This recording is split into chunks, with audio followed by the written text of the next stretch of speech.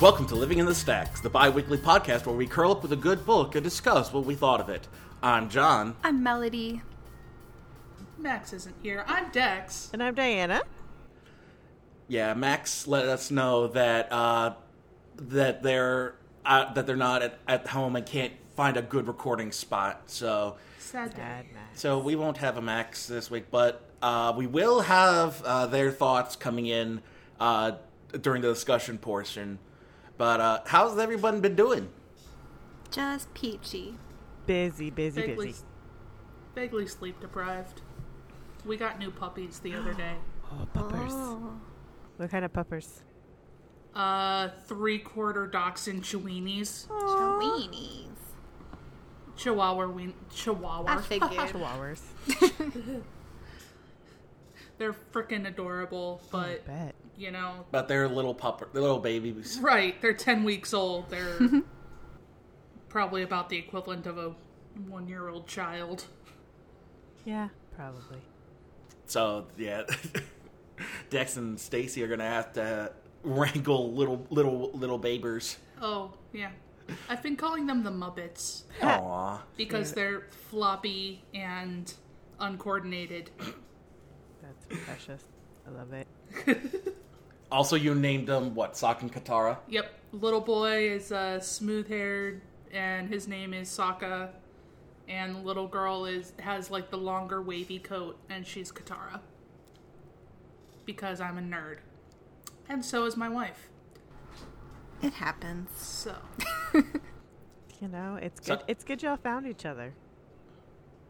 Exactly. yeah. Well, I made her watch Avatar: The Last Airbender, so Well, I mean, if you weren't, someone was going to have to at some point. oh yeah, she freaking loved it. So. Exactly. Aw. I don't think I've met a person who did like. Korra is more divisive, but I don't think I've met a single person who did not like Avatar: The Last Airbender. I'll tell you what I didn't like about Korra, and I only watched the first season, but I didn't like the love triangle, quadrangle bullshit. Yeah. It focused a little too much on the romance and not enough about the Avatar. Exactly.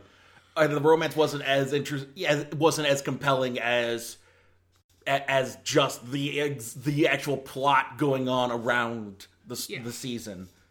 Like, you can do romance and have those sorts of will they, won't theys, but you have to write them that way. You can't just be like, well, you know, it can't just be like, oh, crushes and relationship, and we have no idea how to relationship.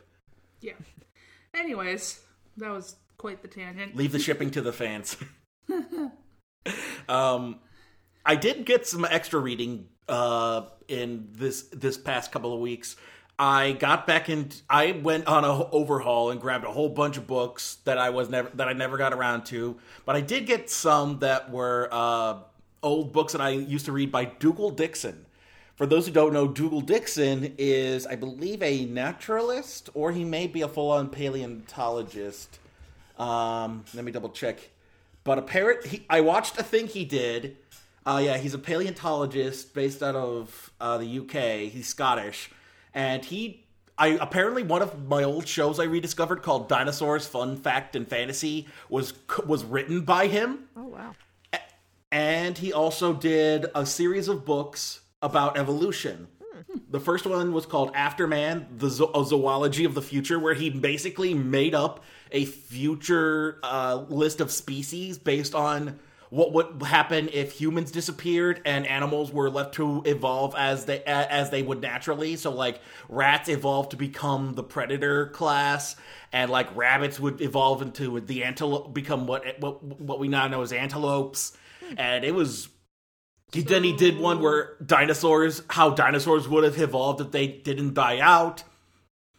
So the one about the future animals is kind of like The Future is Wild. In fact, he did write that. Oh, he wrote for The Future is Wild? Yep, 2003. He wrote for the program The Future is Wild. Fuck yeah! I freaking loved that show.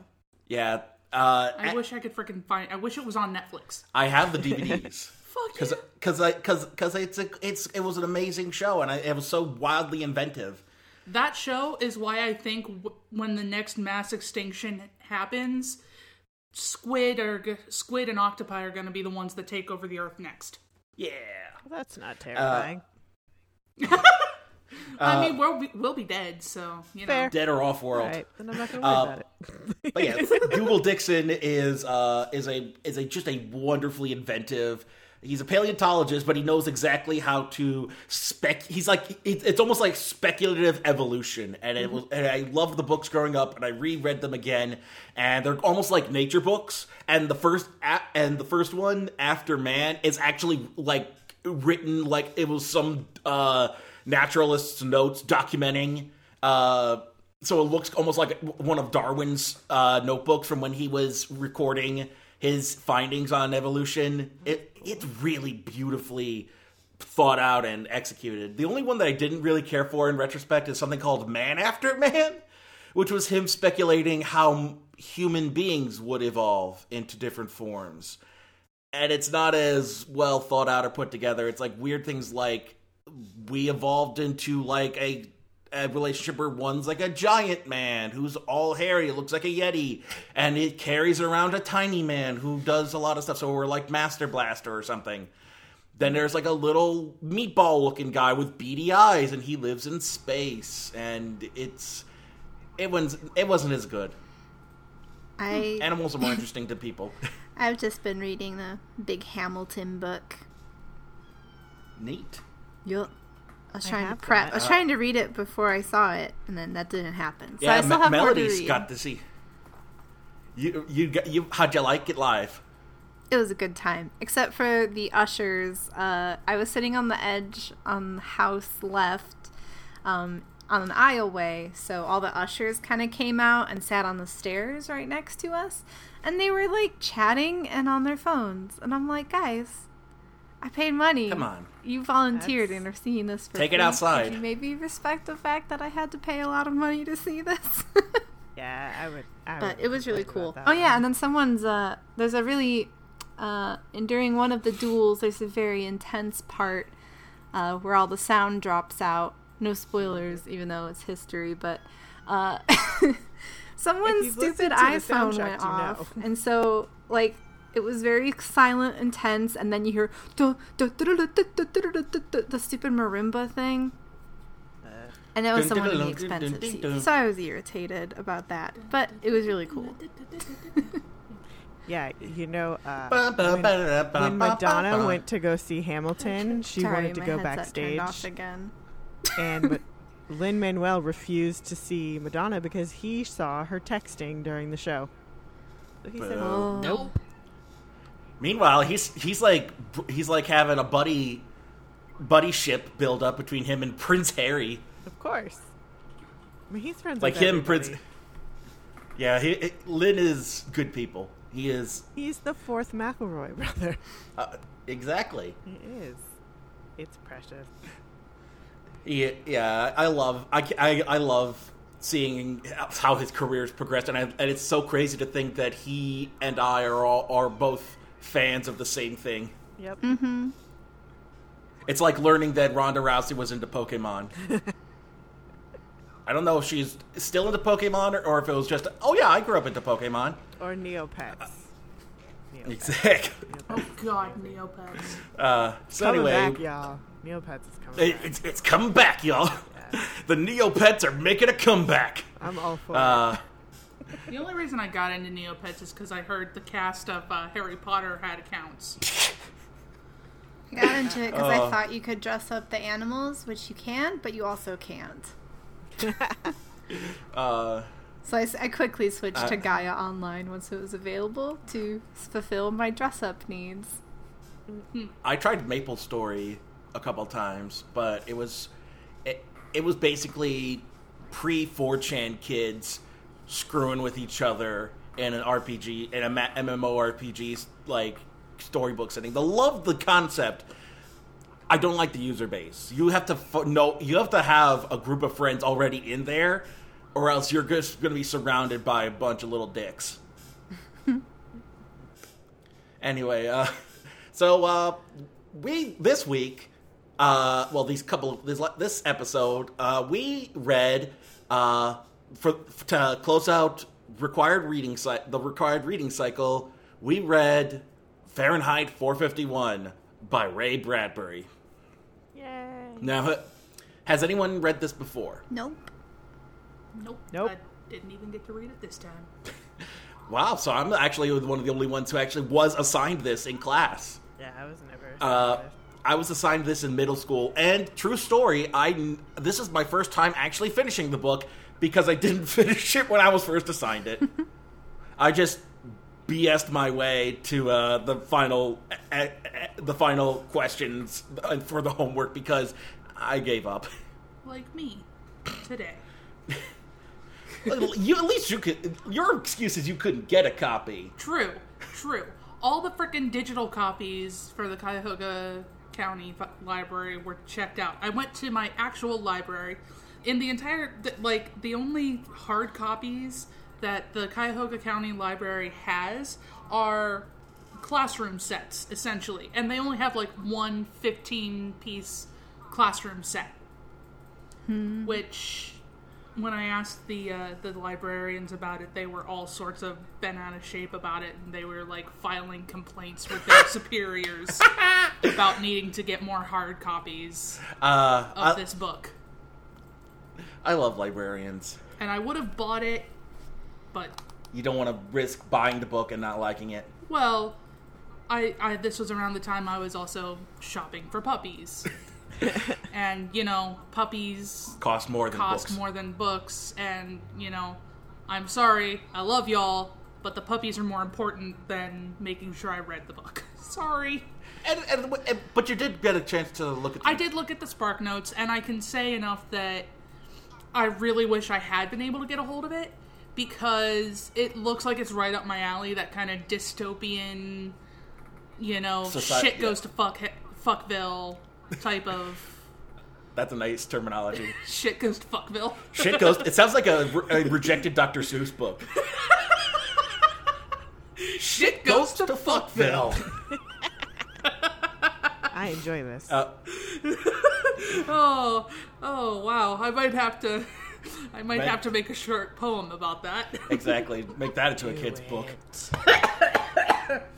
It'll go right along with Go the Fuck to Sleep. Oh, yes. Get an artist to draw Dr. Seuss style things of when shit goes to fuckville. Oh my god. And it's just literally all curse words. All the proper nouns are just variations on curse words. Yep. You're the main character is shit. You and he also goes have to fuck. Damn, bitch, asshole, fucker. shitballs. Well, we definitely earned our explicit tag this week. You say that like it's a bad thing. I'm just saying we earned it. Sometimes we just say one or two things, but nope, we got it. Oh, well, you know what?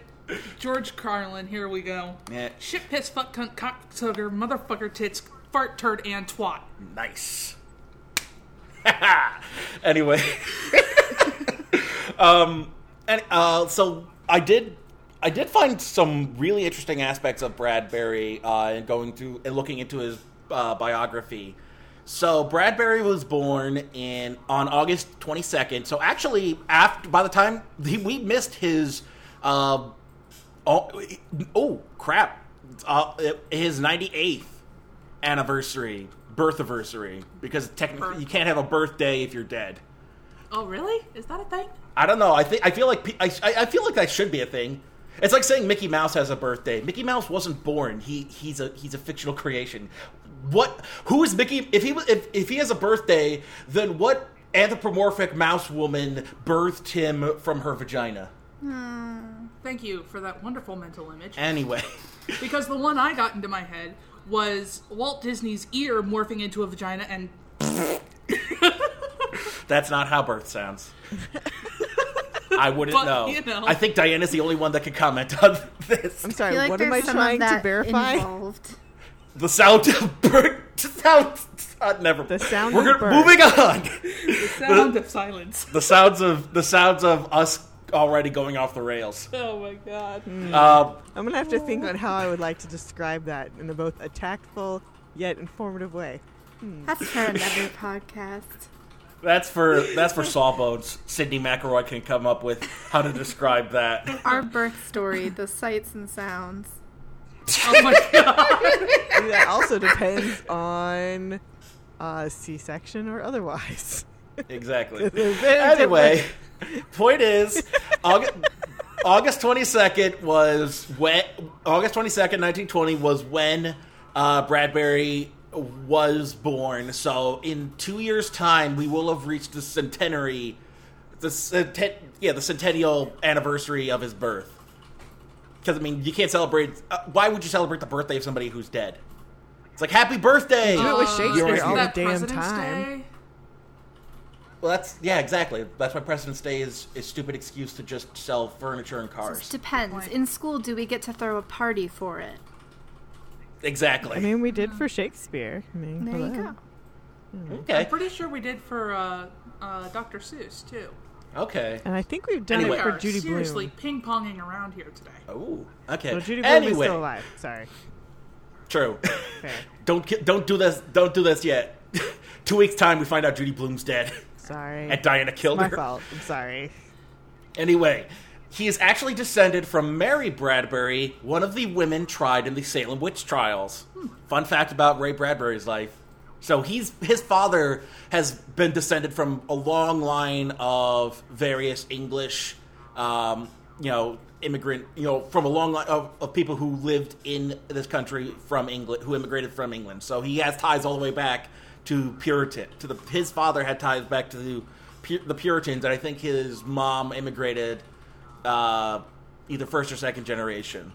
At any rate, he was surrounded by extended family, and he even would have an aunt that would read stories to him as a little kid. So he developed a love of reading and the written word at an early age. He actually began writing his own stuff at age 11, and he spent a lot of time at the library, self-admittedly, 3 days a week for 10 years, which pretty much sounds exactly like what I would have done if I had the time. He also admittedly imitated Poe's writing style until he was 18. So if you worry that you're imitating somebody else's style as a writer or as somebody as a creator, don't worry. They do it all. That's a thing that everybody does. So he got his start in fan fiction. Oh, also yes, he got his start writing a fan sequel to The Warlord of Mars by Edgar Rice Burroughs at age 12. I actually did not read that. I was just going off of imitating Poe. Ha ha ha. My bad. Yes. Remember, kids, almost everybody does fan fiction, including your favorite authors. Yeah. He wrote. Oh, sorry. He actually wrote the script He wrote down the radio show Chandu the Magician. Chandu the Magician? I don't know. It was the 20s. But he was able to memorize this radio program and write down the script from memory. I just immediately after that episode was done for the week, he wrote down the script. So he was one of those kids. What is that called? No, that's not eidetic. No idea. What's the word? We'll have to look that up. Yeah. Whatever the word is for having that sort of memory. It's like eidetic memory for sound. Audietic? Anyway, moving right along. His family tried living in Tucson, Arizona twice in his lifetime. He grew up in Waukegan, Illinois. So, I wish Bax was here. He's the one that lives in Illinois. He might be able to tell us where Waukegan is. But basically, it's small town Illinois. And echoic memory. Oh, okay. Yeah. Okay. Anyway, so his family, his father was a linesman. He actually laid down the electrical lines for the county, and his father tried leaving Waukegan for Tucson on 2 occasions in 1926 and 27, and 1932 and 33. But both times they couldn't. Their finances never worked out, so they had to move back to Waukegan. And eventually they were able to finally leave Waukegan for Los Angeles in 1934. Waukegan is Lake County, part of the Chicago Metro. Okay, so he was actually...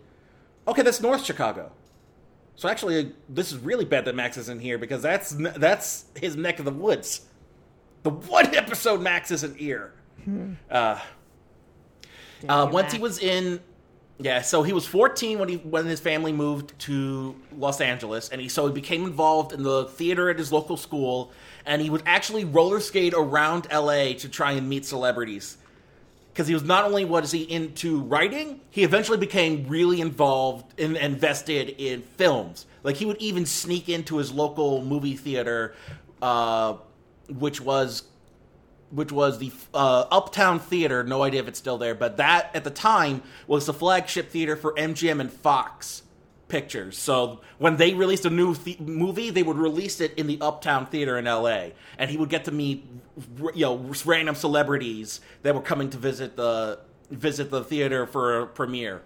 While he was roller skating around, he actually got the chance to meet Ray Harryhausen, the special effects innovator who did mostly stop motion, and he also got to meet George Burns. And his first payment as a writer, came from selling a joke to George Burns at the age of 14. He sold a joke to George Burns at 14 that ended up on his radio program. So at 14, just hanging around LA, roller skating around, running into famous people that he recognized, he was able to kind of build up these sorts of relationships.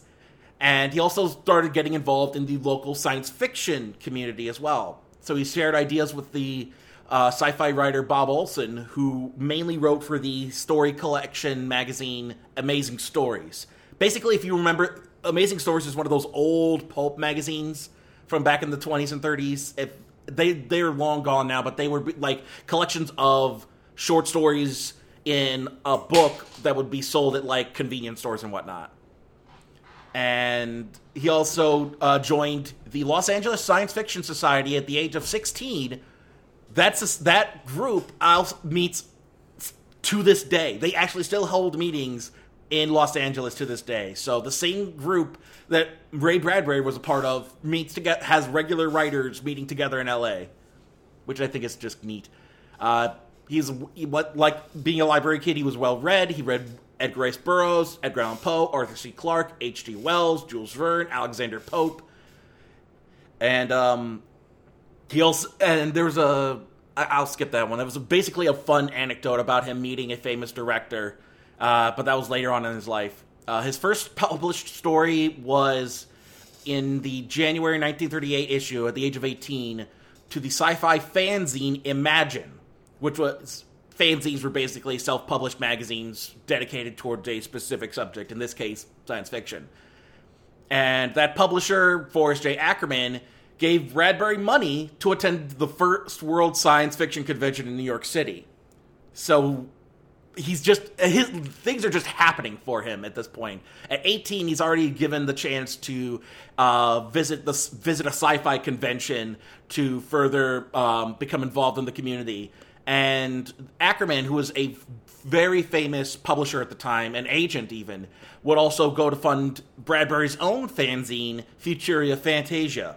So Bradbury, at like 1820, was having his own publication where he could showcase his writing. Contributed to film magazines. He was rejected from service in the military during World War II due to his bad eyesight, so he could focus more on his writing. He wrote plays and acted for a group called the Wilshire Players Guild for 2 years, and he's commented that they're so bad he gave up playwriting for decades. Which, being in a group like that, and if it's really awful, will do that to you. Wow. He sold his first story in 1942 for the equivalent of $200 in today's money, and he focused on becoming a full-time writer by the age of 24. And he would most of his stuff would be short stories. So he would be sending stuff off to magazines and fanzines. And he even got spotted by Truman Capote and published in the women's magazine Mademoiselle. And that would be featured in the collection of O. Henry Award-nominated short stories. And this was like at 25, 26. Eventually, he wrote Fahrenheit 451 in leading up to the 50s by renting out the UCLA library's typewriter which eventually cost him the equivalent of $100 to use. So back in the day, you could rent the typewriter, kind of like how libraries have computers available now. Mm-hmm. You could rent the typewriter from them and do your own typing. And so he, instead of owning a typewriter, he used the UCLA library's one and spent $100 to finally to write out the manuscript for Fahrenheit 451. Wow. His first published novel was just a collection of short stories that we know as The Martian Chronicle. Chronicles? No. What is it? Martian something. Why can't I remember the name of it? They tried to turn it into a really stupid made-for-TV movie. Martian something. Why is it gone? Why is my brain... It was The Martian Chronicles. So yeah, that was his first published book, was that collection of short stories, which is just about the colonization of Mars. And I lost my place. Okay. He also explored his childhood in Waukegan in stories like Dandelion Wine and Something Wicked This Way Comes. So that would be there's like a good collection of his short stories and novels that feature a small town in Illinois, and that's basically his equivalent for Waukegan. Kind of like how Stephen King will write in Castle Rock, Maine, as the equivalent of his childhood. Okay. Also, he shifted from short stories to poems and plays in the 70s, and would even adapt his own short stories for TV and film. Famously, he adapted his short story, The Lighthouse, I believe, The Incident at the Lighthouse, which eventually became The Beast from 20,000 Fathoms, which was animated by his friend, Ray Harryhausen. Oh, yeah. So he also adapted his story, Something Wicked This Way Comes, for the Disney adaptation. So he even adapted a play version of Fahrenheit 451 eventually. So he had no problem adapting his own work if the need called for it. He also had a TV series in the 80s and 90s in the same vein as Alfred Hitchcock Presents. Let me find that's bibliography. Where is the... I forget what apparently he was one of his stories were also adapted for things like The Twilight Zone, and where is I knew he was big on The Twilight Zone. Ray Bradbury, the Ray Bradbury Theater from 1985 to 1992. It was mostly his short stories being adapted either by him or by other writers at the time, and so that aired for 7 years and hosted in syndication. So he had his own anthology series for television as well. So, I mean, this guy is prolific all over the place. His collection features 30 books, 600 short stories, and on top of that, various types of poems, plays, and other types of essays. He was always writing. I did tell Dex this, though. Towards the end, he became a bit more controversial towards the 80s and 90s and into the later years of his life. In the 90s, he thought PC culture was equivalent to censorship. Okay. And there's a quote from an interview he gave where he said, "Black groups want to control our thinking, and you can't say certain things. The homosexual groups don't want you to criticize them. It's thought control and freedom of speech control." Which... not being a fucking dick, really, but, whatever. But yeah, exactly. Bradbury was... It felt really weird to know that Ray Bradbury was in line with the guys from South Park and edgelords on YouTube. It's really... That became a really sad thought in my head. Yeah, he's timeless in both good and bad ways. Yeah. He also resisted technology. We have too many cell phones. We've got too many internets. Actual quote. "We have to get rid of those machines. We have too many machines now." He sounds like a doomsday prepper. Exactly. He insisted he'd only allow for ebook rights to his work if they were made available for free to the library. So he was one of the first authors to insist that libraries get ebooks for free from publishers. And he's kind of, in a way, he innovated that sense too, because I don't think but this was like 2010s. He sold it to Simon & Schuster under the stipulation that they would be free for library copies. And eventually, I think that's kind of what is made available now, is that libraries will get ebook copies from the publishers to give out, but in the same vein as their regular books. Yeah. Well, that's cool, and I appreciate that. So. Yeah, that's the thing. He was a very big advocate of the libraries. He even raised money for the local LA libraries around his neighborhood in order so that they would never go out they would never go bankrupt and have to close down. And he eventually, after his death, gave his entire collection to the Waukegan Public Library. And even towards the end of his life, when he couldn't write, he would always use a typewriter. And when he couldn't type anymore, he would dictate to his daughters. He had 4 daughters with his wife. And one of his daughters would write out what he was dictating until he passed in 2012. So he was a big proponent of the libraries. He even said, I was telling Dex this too, is that he said that libraries raised him and that he saw more need for libraries than he did for like universities. And I like that aspect about him, because as long as you have a well-funded library, you can learn just about anything. Yeah. You can just teach it yourself. The only problem comes from you can't teach yourself like medicine and law and, more stuff that would require more schooling, sciences. You would need to go for training for that. But for basic general knowledge, you could just go to the library and and just continue to read. And I like that he supported libraries, but the fact that he also did a racist. Will was a racist and a homophobe, mainly in the sense that he did not like that society was being told what to say, as though that's equivalent to minority groups asking that, oh, hey, can you not talk to us like assholes? Don't treat us like garbage. God. Yeah, uppity. Basically, don't be a dick. Yeah. Darn uppity minorities.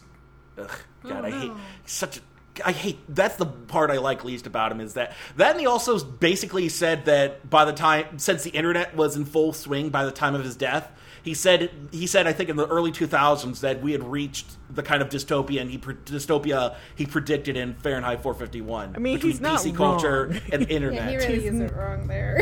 He's not wrong there. Like, in some places. I'm going to say that I felt a little bit called out in moments of this book. Yeah. I mean, we haven't quite gotten to firemen setting... Yeah, we haven't gotten to this full-on government censorship yet. But... Yeah.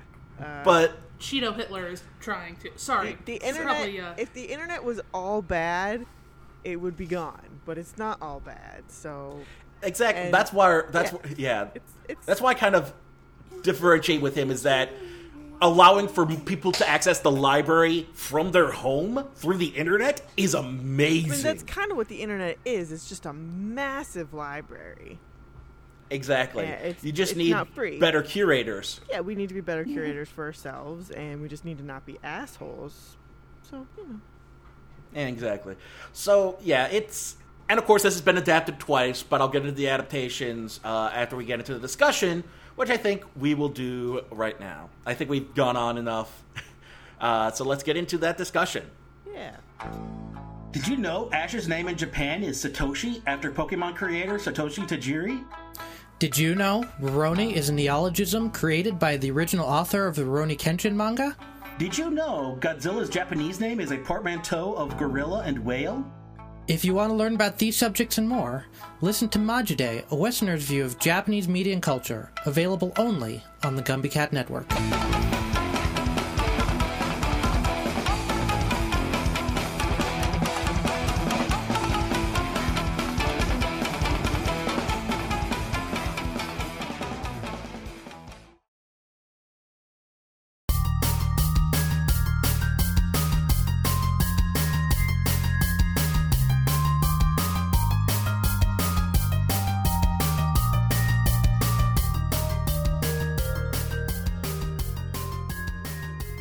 And we are back. So, not having been assigned this before, What did everybody think of the book? For those of us that were able to read it. Well, I feel called out. Shut up. Good. Oh wait, you did call me out. You literally You called you out. I did Yeah, call me out. you did that to yourself. Story of my life. Yeah. Anyways. I really enjoyed it. Like I said previously, I felt a little called out at some moments. Particularly about the whole not being able to hold an intelligent conversation from time to time. Yeah. I think that's a human Yeah, thing. Yeah, Exactly. it's definitely a human thing, but I enjoyed that. I found, before we started doing this podcast, I really hadn't been reading that much. And, I didn't I valued books, but I was just like, it's not really my thing. But kind of reading this book, especially when, what's his face? Faber? Fabian? Oh, yeah. Oh, no, Faber. Yeah, the professor. When he starts kind of discussing the three pieces that the society is missing, and then, quality was one of them. How, so much of the media that we consume nowadays is just not, worth consuming. Yeah. I think it kind of hit me in a place where you're like, I really do need to, seek out quality and really value books as a form of thought exploration and kind of intellectualizing yourself. So it made me feel happy that at this point in my life I am reading a book, but yeah, I also felt a little called out. I did like it though. I think part of me is kind of more combative towards some of the thoughts in here, because knowing what I know about Bradbury, I think kind of colored that as old man yells at cloud. Get off my lawn! Exactly. Old man Bradbury's yelling at the damn kids again. But he's not. I mean, he was predicting this stuff in the 50s. Yeah. A lot of what he predicted did come true. Wall-sized screens for stuff. Drones. He helped predict. Artificially intelligent drones, or at least drones that were able to act of their own. Automation. And he also predicted a lot of, the fact that the more simplistic you make society, the less happy you'll eventually become. And that's why you see people, because they can't, they aren't seeing happiness in the traditional forms. They all, everybody in this book that's part of the current society is depressed in some way. Montag is acting out and rebelling against it. You see that with Beatty. He is kind of resolved to this is how it is, and this is, he kind of puts on the whole facade that it's better this way, but it's not like he fights back against Montag when Montag eventually turns.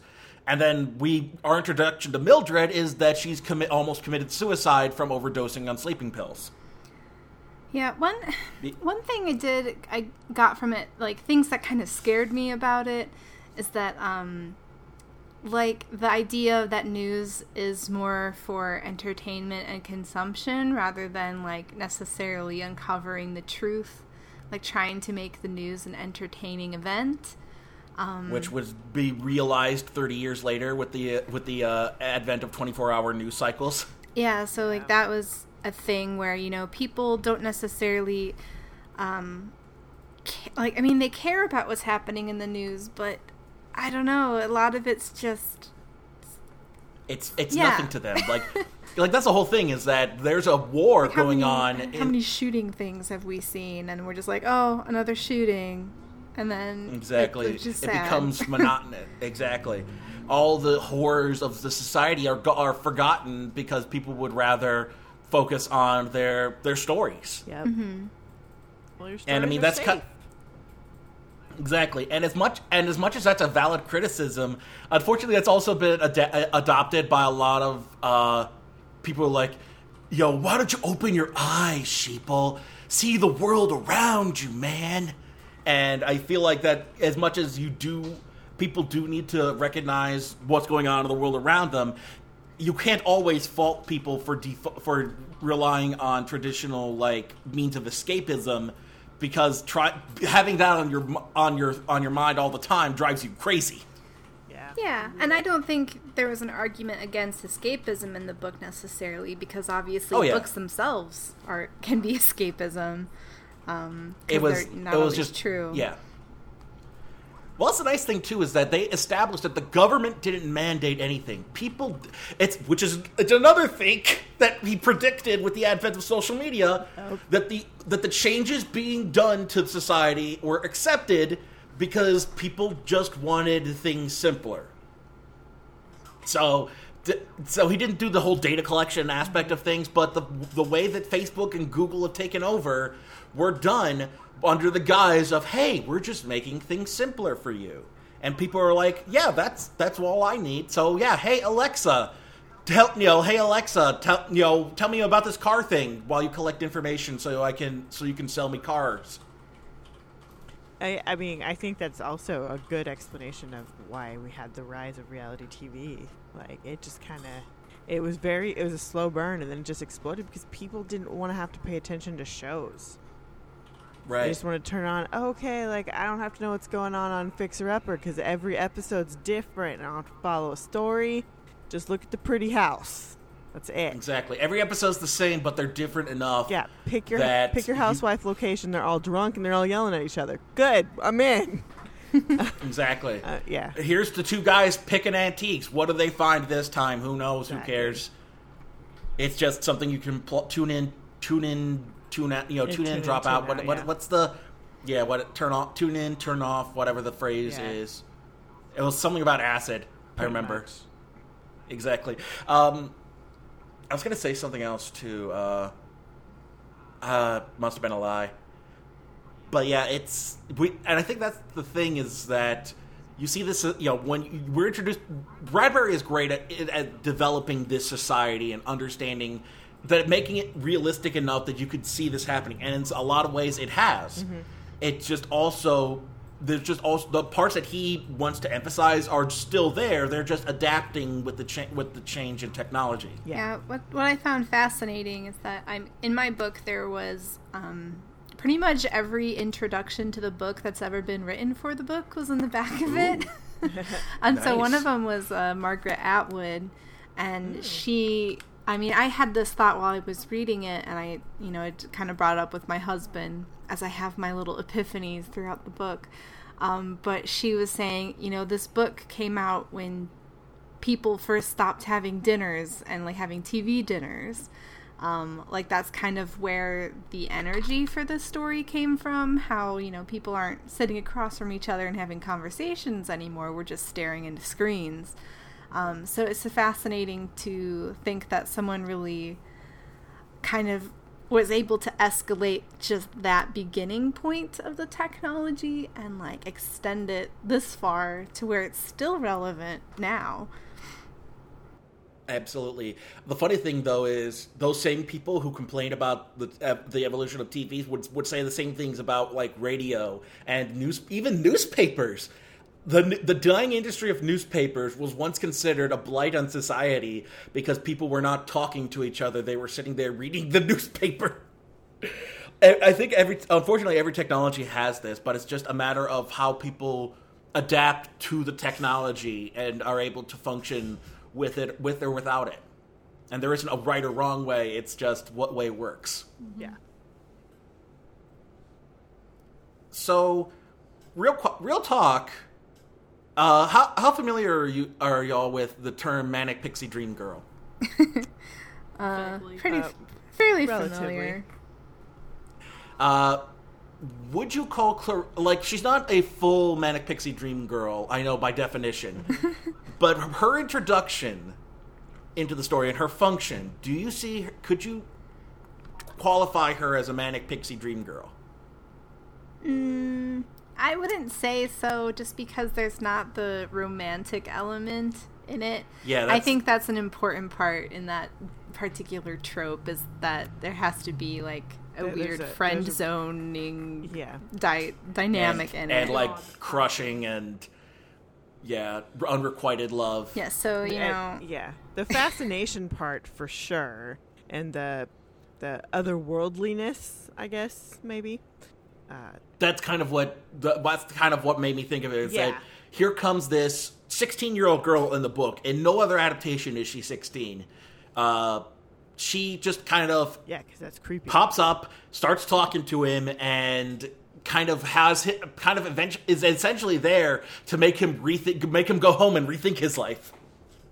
He doesn't want to sell you death sticks anymore. Yeah. He wants to go home and rethink his life. No, I think that's what. No, I totally understand why your brain went there. Makes sense. But yeah, she's not a true Manic Pixie Dream Girl. Exactly. But she is that. She's the catalyst for all this. My question is, where would a girl like this come from? She was homeschooled. Okay. Essentially, yeah. Okay, she was homeschooled, but she also had it's like, you know how there will be those families who, we don't have television in the house. We don't have, we don't have, you can't use your phone at the dinner table. Her family dictated what media and what sort of aspects of culture she was given. So she had, I think her uncle was the most outlandish in the fact that I think did he used to be a professor? Did she say? I forget. But they would sit down and talk to each other. That was just all over the place that she talked about a lot. Yeah, exactly. So she got this way because her family raised her to be more traditional, and none of them embraced the advent of the technology going on. Okay, but they would have been noticed by their neighbors and wiped out. Well, they didn't collect books. Sooner. Well, they didn't collect the books. They just didn't embrace, the TV screens and whatnot. So they were the library users. They read the book and then got rid of them. Gave it back. Exactly. Or if nothing else, they just actually talked to each other more than, using the seashelf earbuds and yes, Ray Bradbury big invented TVs. Earbuds. Essentially. He came up with the idea of Bluetooth earbuds. Oh, the whole time. Was this before or after the Cybermen? Well, this was 1953. Written in 51, published in 53. I felt so Cybermen could have come. They premiered in the 60s. Yes, so they could have come from this concept. Fair. Ooh. Possible. I felt called out. He was very influential. Influential. So, I mean, Bradbury, they could have, as science fiction writers, definitely have a tend to read off one another and I can take this idea and do this with it. Everything is fan fiction is basically what we're saying here. Yes. So, yeah, after meeting Clarice, we haven't really talked about we haven't really broken down the premise here for those who don't know. Basically, not too distant for them, not too distant for us. I think it's a decade off, maybe at the most, for us here. But in the future, books have been outlawed. You not by decree, but essentially they've been outmoded. And in order to ensure that nobody goes back into those days, because they thought of books as allowing too much freedom of thought, and that's what was causing all the chaos in the world. Despite the fact that they're constantly at war, so I don't know. It's the kind of hypocrisy of the majority government. But in order to prevent books from causing, sowing more seeds of discord, they were burned. And the term, the title comes from his misguided attempt to write out use the temperature degrees Fahrenheit at which paper burns. I forget what the actual degree is, but it was slightly off from the actual. I 451. I saw this on the Wikipedia, and it's actually between 422 and 470, depending on the type of paper. Exactly. So that was just kind of an average temperature. 422, blaze it.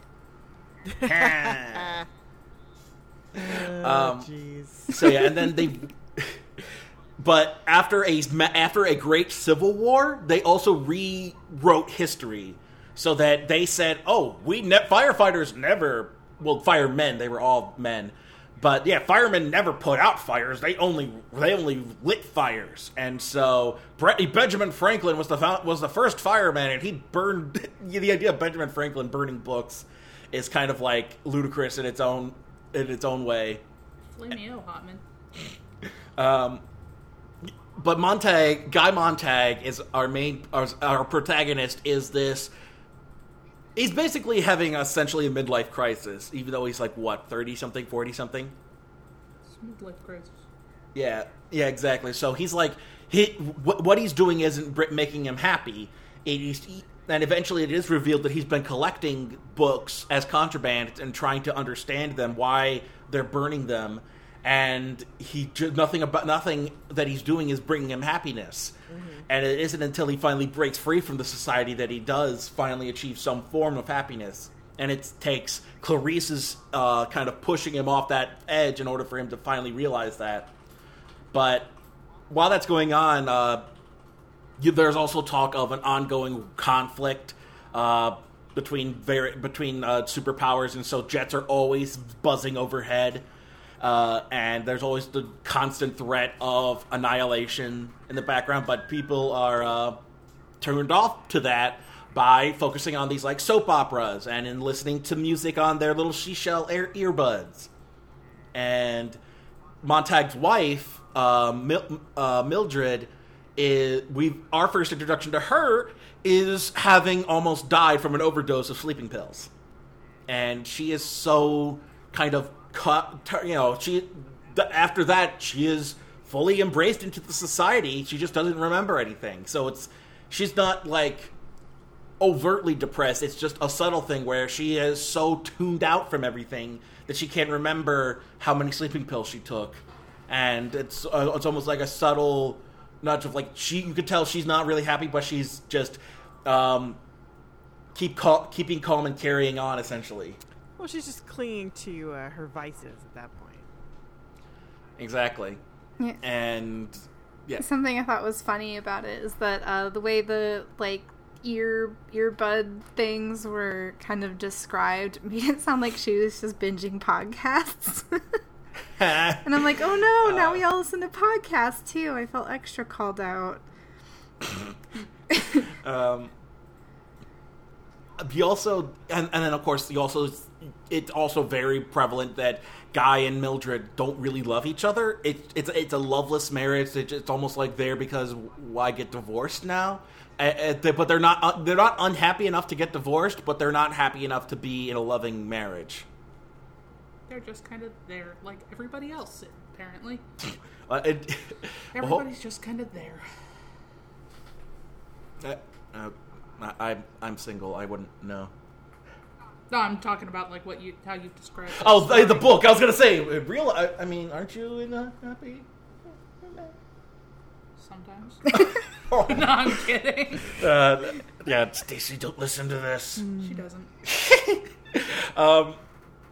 And then of course, the one thing that's kind of sadly been left out of every adaptation is this hound as well. And so, like, while Montag is kind of like is basically sleepwalking his way through his routine, and one of the things after he's met Clarice, he's also starting to notice that this 8-legged robot with a giant needle in its mouth that they call the Hound has been targeting him for some reason, and it's never quite revealed until I think they hint at why finally in the third part when everything comes to fruition. But the Hound kind of he thinks of it as a living thing, so he thinks of it like a dog is actually attacking him, but it's a robot, so it's only targeting him for some reason. But he's never quite sure why until it's eventually revealed. And so that Hound has never been in any adaptation of this story. Demon robot spider. Are you surprised? Not even the new one? But it's so awesome! Like, wouldn't that be like, HBO could afford a little robot spider dog? Yeah, they could have done it like a drone. Like exactly. They include drones. I'll get into that. Okay, I haven't seen it. I was gonna watch it. I was hoping to get it before we got to this, but I watched it this morning. Okay. I've got thoughts, but I'll get it. I want to focus on the main parts of the book. Okay. because it's an adaptation in name only. There. I think those. The only other parts are this. In this world, you've also got the Beatles. The cars that they drive are basically used to drive over 100 miles an hour and run things over. Just battling rams. Battle wagons. Yeah, there you go. Oh, it's weird. I get weird synchronicities happening in my life lately where I had just listened to a podcast or an episode of 99% Invisible where they talk about the design of the highway and like how people are really bad at gauging how long the dashes are on the highway. And it just has to do with them controlling the design of the highway depending on how fast they want us to drive. So it made me go like, oh, look, they lengthened the billboard because of the speed and they're controlling everything. And that's fascinating. Awesome. I love that. That makes total sense. How long do you think the dashes are, if you had to guess? I think it would about be 10 feet, aren't they? The you're talking about the dashes between the lanes, right? Yeah. Mm-hmm. I would assume they're just all permanent lines. I think they're like 3 feet long, not wide. Yes, on average, people tend to guess 2 feet, but they are anywhere from 10 to 15 feet long. And I looked in my mom was driving yesterday and looked on the other end of the highway, and the little dash was huge. I'm like, jeez. But anyway, so yeah, I'm assuming in this book they're probably like just straight solid lines. No, but that makes total sense because if you're going super fast, they're gonna go by so quickly, so you think they're shorter. That makes sense, and I bet on the street they are actually shorter. Yeah, for sure. Yeah. Huh. Now I'm gonna be paying way too much attention to that. Thank you, Melody. Yeah, you're welcome. That's awesome. No, I love that stuff. My wife usually drives because I'm too damn ADD. Yeah, you'll be staring at the dashes in the road. I got a new car, so I'm like super cautious right now. Well, especially after somebody rear-ended you. Yeah, I had the car for less than 24 hours, and I hadn't even called the insurance company, and I got rear-ended. Oh my gosh! You just have bad karma. Boo. Literally. Yeah, I mean, like, as far as accidents goes, it's the kind you like. Cars are still drivable, nobody's hurt. The person at fault got their ticket, like, they're insured. Like, it's fine. It's just annoying as shit. So. And rant. It just sounds like you have bad karma. Shut up. You just want to keep making that pun. Yep. It has been noted. I will run that horse till it dies. Yes, we hear you. We hear you. I will run that horse until it fucking dies. Go distract yourself with a kitty. Seriously. Kitty, come here, let me love you. My animals know to fear that phrase. That means shots are coming. All right, Elmira. That usually means I'm about to hug them and squeeze them and call them George. Hey, my son does the same thing. I'm like, come here, Theo. No. Runs away. Is there anything else that we wanted to talk about with the book? Because like we said, it's very prescient and how he was able to see where parts of society would go. I mean, or at least ended up going serendipitously. But I really love that they're calling their TV wall a parlor wall, and that's her parlor family. Because it just really does get into the whole, like, I want to go play with my friends, I want to go watch my happy television that makes me feel good. Well, I went to the point where, like, eventually we're going to be immersed in, like, VR stuff a lot, and it kind of made me think about how that's going to affect how we deal with escapism and things, because then we'll have, like, families on the VR. I mean, I already lived that life with The Sims. and some, but you know what? In a lot of ways, that was very healthy because I was able to act out some aggression or emotional bullshit, so that in real life I was cool. Like, it was, I was able to purge it from, like, the feelings bank. It was good. I mean, worst case scenario, it ends up like the Ready Player One movie where it's just there and we have no idea how it actually works, because then there's like people running down the street with their VR helmets on because that was a cool shot, but that doesn't make any goddamn sense. when you think about it. Oh, that movie's a hot mess. We'll get to it eventually, I'm sure. I enjoyed the movie, but I had not read the book, and I think that's why. Yeah, I think from what I hear, that the book is gatekeeping. The book. Yeah. Nerd gatekeeping. The book. That sounds about right. Did we want to? What did we think of the ending? Because that was the part I skipped. I made it all the way up until he got out of town, and then I missed the ending where it basically ends in global thermonuclear war. I don't know if it landed the way that, like, it didn't feel particularly triumphant, or, like, I wanted there to be a thing where somehow, like, he finds a place where books are okay and they fight the good fight and, you know, bring the books back. And instead it's like, oh, well, now all the books are within, like, 5 people and they're going to die in the war and then all the books are going to be gone.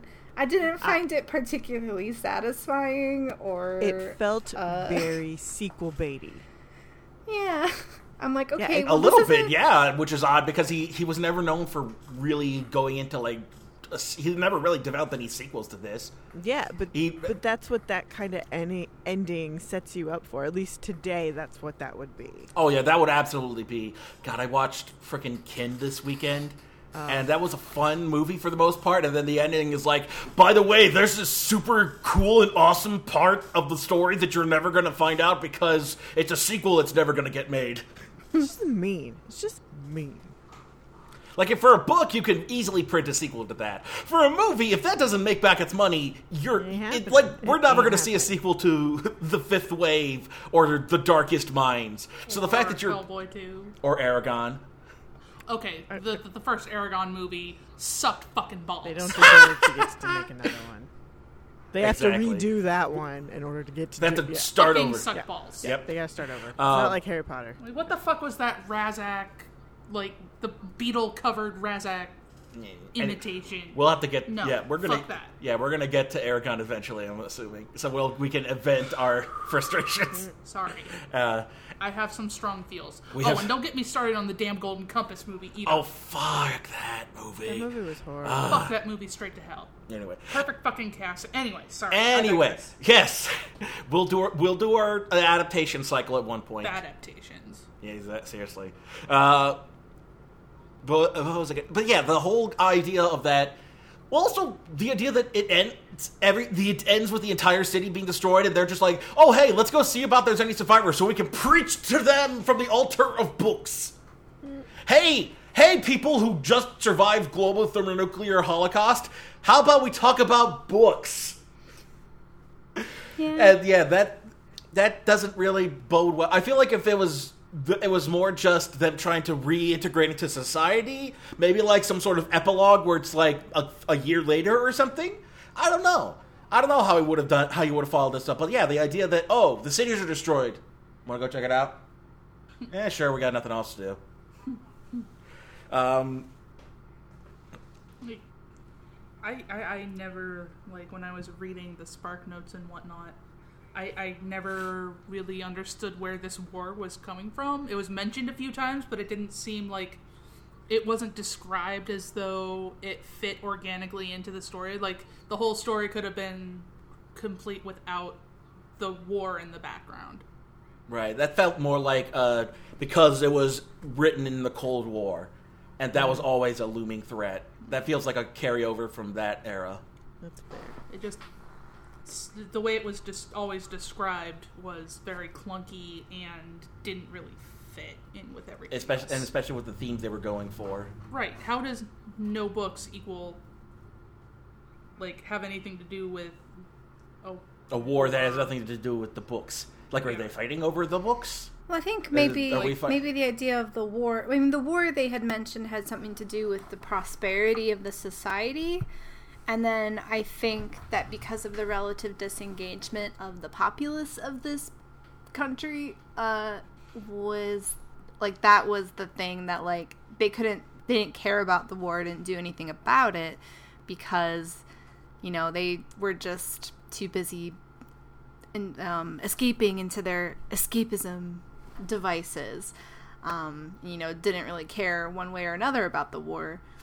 or politics, as I like. They had that one discussion about politics where the women were just like, I don't know, he looked kind of weird, and I I'm not going to vote for him just because he looks funny. And which is sadly a way that a lot. I mean, funny anecdote with when women were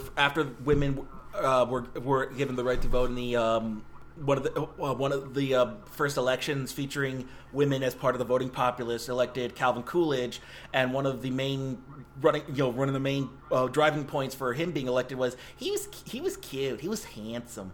So there wasn't all women, obviously. There were plenty of women who were voting, voting for based on who they thought would be the best president, and maybe they agreed with him politically. But there was a contingent of female voters who voted for Coolidge over his opponent because he was a younger and more well-looking, put-together man.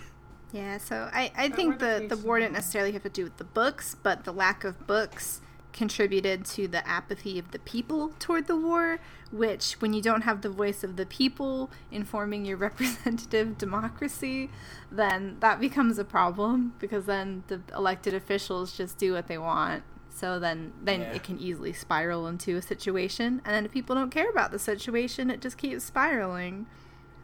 Exactly. Kind of like the proles in 1984. Yeah, that's another one I haven't read. What? Yeah, I haven't read it. I was never assigned it, and I never sought it out, sadly. I think I only saw the movie once, though, too. I was never assigned it in class, but Fahey made me read it. Have to read. Well, maybe we'll do that as part of the podcast at some point, too. It would work in dystopian. I already picked mine for dystopian, though. I know. So did I. Anyway, I think we can start wrapping this up. I don't think there's anything really more we need to say. I mean, the only other thing I would... We're getting kind of close. Yeah. The only other thing I would want to bring up is, did Clarice need to die?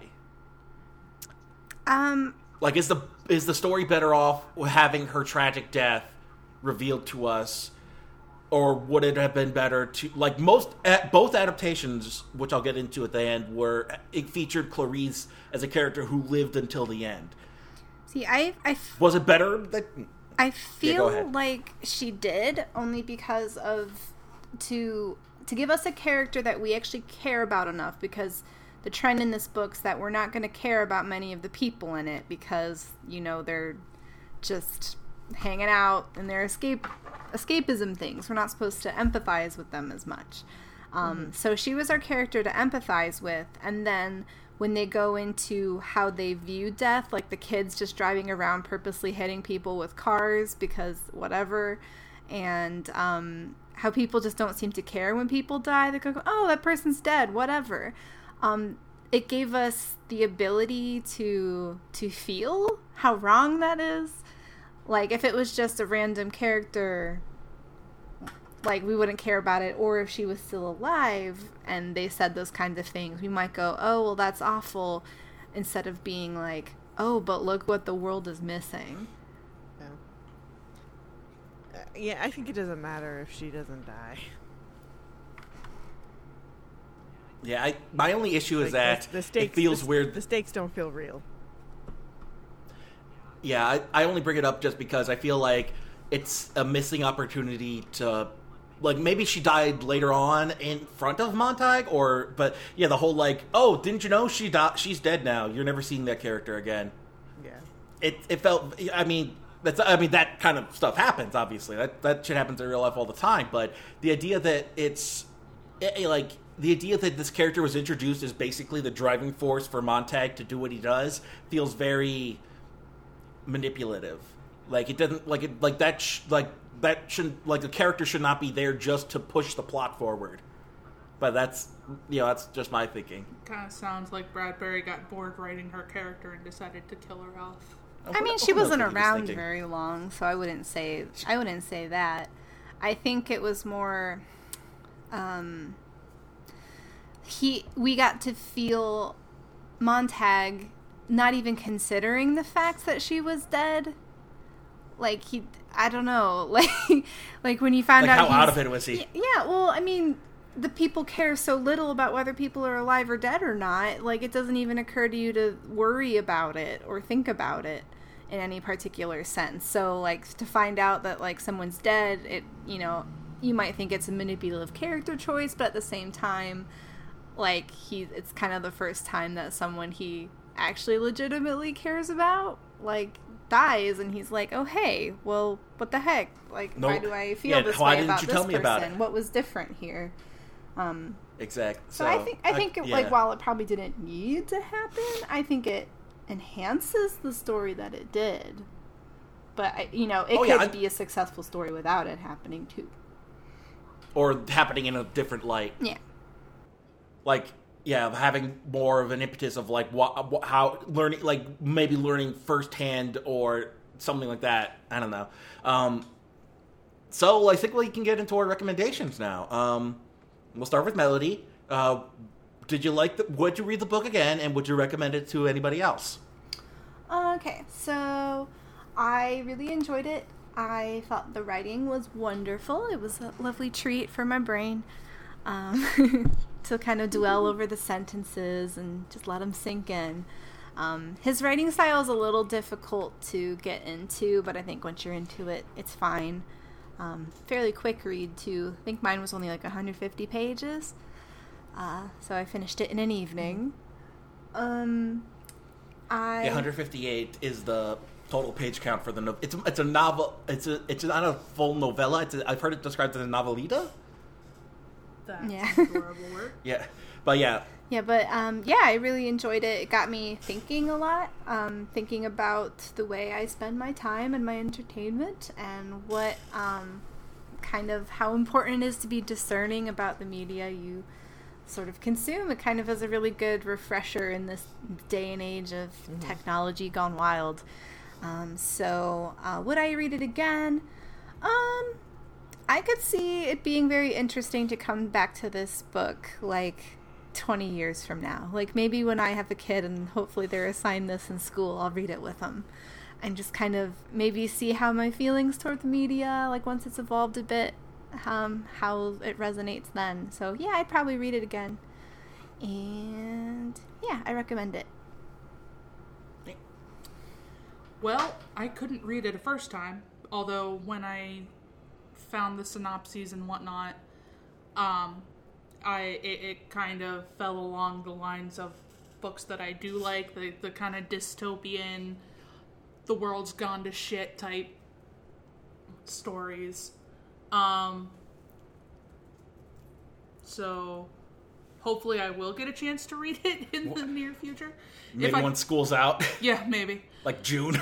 Hopefully, maybe, if I can get a chance to read it between now and another recording, I can share your thoughts. Do a 30-second blurb. Exactly. Blurb. That's a fun word. Sorry. But other than that, if I like it the way I think I would probably recommend it, but I can't say for sure. So, yeah. Dee Dee? What does Kitty think? Kitty is off who knows where. My kitty Kitty is sleeping. My kitty would say, "Oh, it was lovely to scratch my mouth against." Kitty's asleep. Your thoughts, Diana? I really enjoyed it. I think it's very timely. So I always kind of enjoy that, like I did when we read Animal Farm. I didn't feel the need to yell at you, John, though, so that's good. Oh wait, over what? Oh, over its timeliness, like I did with Animal Farm. I messaged you. I annoyed. One of my picks is literally about fascism in America. I am bad. My brain, my subconscious is making these decisions for me. Isn't that so I really liked it. I don't know if I would watch. What am I saying? Read it again. You don't need to watch the movies. No. The book's better. I'm curious about the HBO movie, but I look forward to discussing it one day when my kids have to read it, because I'm sure someone will. And then I had a little, like Melody said, the writing style takes a bit to get used to. He is also very dry as a writer, but he does have a great way. He has some great lines, especially from Beatty in this book. So I probably won't pick it up for a while, but I can definitely recommend people check it out for something. Like I definitely like to, like, more people should definitely read this book to see where they fall. In terms of the themes and what's going on, and it's just, it's always going to be one of those books that it's going to be thought provoking, and that's what a lot of really good books tend to do. Mm-hmm. And so, I definitely would recommend it to people, but I don't know if I want to seek it out again. But I didn't hate it, but it's just not the style of book I tend to revisit. Is all. We didn't get to hear from Max. Poor Max is in a spot where they have shitty Wi-Fi, so we can't get it. We'll hear from Max on the next episode. But I do, to give my quick thoughts on the movies. The '60s one is more faithful, but it's also it's very British '60s. It's made by a French director in the British '60s with an Austrian lead. It's a very European movie. And it's very of its day. HBO movie basically takes the initial premise and the idea of firemen burning books and then just makes up its own. I watched a video of it today by a guy named The Dom on YouTube who does adaptation videos, and he basically called it Equilibrium but boring. So I can't recommend you, like, if you're watching Fahrenheit 451 on HBO for adaptation of the book, don't. It's nothing like the book. As a movie, it's not HBO's best either. So, but all of that stems from the writing.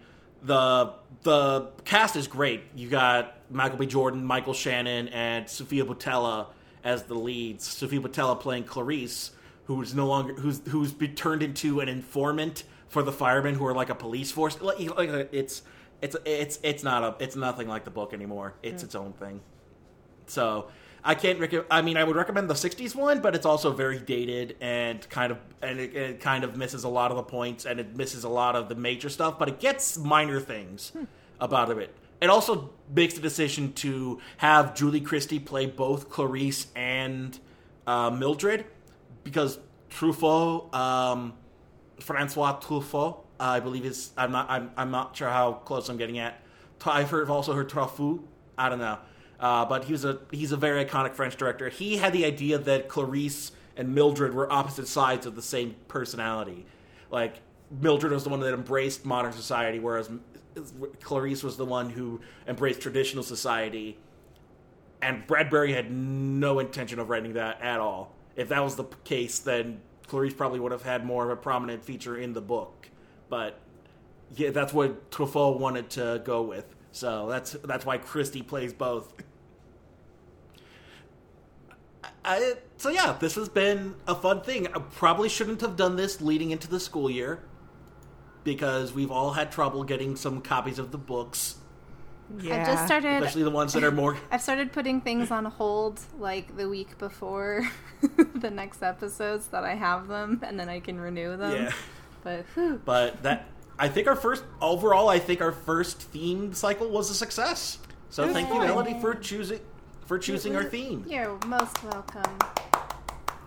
Next one will be picked by Max, and that's cycle 4. So for our next cycle, it's just whatever we wanted to talk about. And since we're going back to the top of the order, Melody, can you tell us about the book that you picked? Can't tell you much about it, because I don't know that much about it, but it's called The Night Circus by Erin Morgenstern. I don't know anything about it. It was recommended to me on Goodreads, because Goodreads was all like, what books do you like? We can't tell you because you never read books. So this is one of them that popped up in there, and I just, from the brief synopsis that I had read months ago, it seemed interesting. So heads up, it's a little bit longer, so make sure we get a head start on it. It's about almost 400 pages, so it's a little we're going to a long one lengthy, again. dude.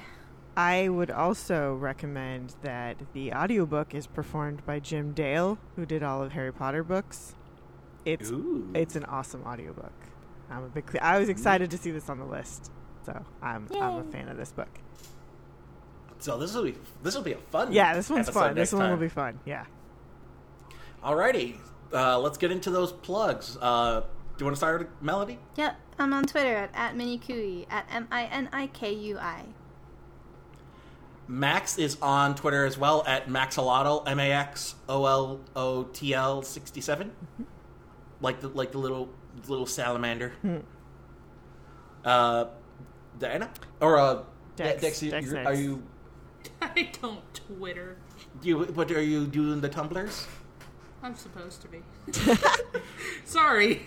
You got puppers now. Okay, I do, yeah, you've but got to that's only share a your. 3-day-old excuse. You know how many Go- Instagram set up- accounts are only set up about an dogs? Set up an Instagram and create a hashtag for your puppers, and then just only post pictures of the puppers. I mean, that's basically what my Instagram has become. It's just Mama Boots, It's a lot of boots. Cats of Instagram. cats of Instagram. Yeah, there you go. Di? I'm at Modcaster on the Twitter. You can find my podcast at Macintosh and Mod. And another one that I've been working on because 4 podcasts wasn't enough is Kids on Bikes. It's an actual play RPG podcast that just premiered now, and it's available everywhere. And I'm doing that with a couple of the other Bambino people. What's the game again? Huh? What's the game you're playing? It's called Kids on Bikes. Oh, it's just Kids on Bikes. Yeah, Kids on Bikes. That's the name of the. I thought the name of the show is Kids on Bikes. Yep. Okay, Kids on Bikes, where you play Kids on Bikes. Yeah, it's an actual play RPG game. So Yeah. a la D&D, but it's not like Monster of the Week style. So It's going to be something that so I'll check that out. I've never heard of that game in particular. I'm assuming it's probably like some kind of ET thing. It's ET Stranger Things. yes, it's heavily influenced by that. It's very new. It was kickstarted, and so like the official book hasn't been released yet. But yeah, we're having way too much fun with it. So go check it out. Oh, that's always good. Yeah. And then my stuff is at Popcorn Junkie. That's my main thing. Check out all of our other stuff on Gumby Cat Networks. But you can also send your own suggestions and your own thoughts. And if you're listening, and if you like the show, send us stuff. You can find us on social media. We're usually in the Stacks Cast. So like in the Stacks Cast on Twitter, Living in the Stacks on Facebook. Living in the Stacks podcast on Instagram, which I'm not very active on, sadly. Living in the Stacks on Mastodon, which I've been experimenting with. It doesn't have the user base of Twitter, and that's its biggest downside is that it's not a lot of stuff going on there. We need unless there's a massive migration of users from Twitter to Mastodon, I don't see it excelling anywhere. But I do like the fact that it's open source and it's free, and it's very very heavily modded. So like that's the only thing going for it. It just needs the user base. But yeah, and then of course I do the Popcorn Junkie podcast. I really want to. Where I'm still in talks with my co-host Mike from Machi Day to get that started up again. So hopefully that'll be up and ready soon. And then I've been working on a whole bunch of stuff I wanted to try out for podcasts. A lot of Pokemon stuff I want to try out. And then, of course, thank you for the Magdalene Rose on Twitter. Maggie did our lovely, lovely artwork. And you can also find her on YouTube at Super Princess Tea Party, where she does vlogs either about her own personal life or politics or media, whatever work, whatever is in on her mind at the time. I highly recommend it. She's a sweetheart. And then, of course, thank you to our good buddies at Dream States. Go check out all their stuff on Spotify, iTunes, YouTube. I think Mode of Being is now available on all the same platforms as Parts 1 and 2. I even bought a CD. The specially made CDs that they printed out for their release party look like little LPs. Aw, that's cool. So that was fun. It's always fun. So shout outs to them. And best of luck. They're stars on the rise, so keep your ears out for them. And be sure to check them out. Like we said, on anywhere that your music is streamed, you can find it. And if you can buy the actual music instead of streaming it, that would be even better, because that's the best way to support artists. And I think that about does it for this week. So until next time, you'll find us living in the stacks. Yay! Someone needed to say it. Yay. Yay. Yay! Woo.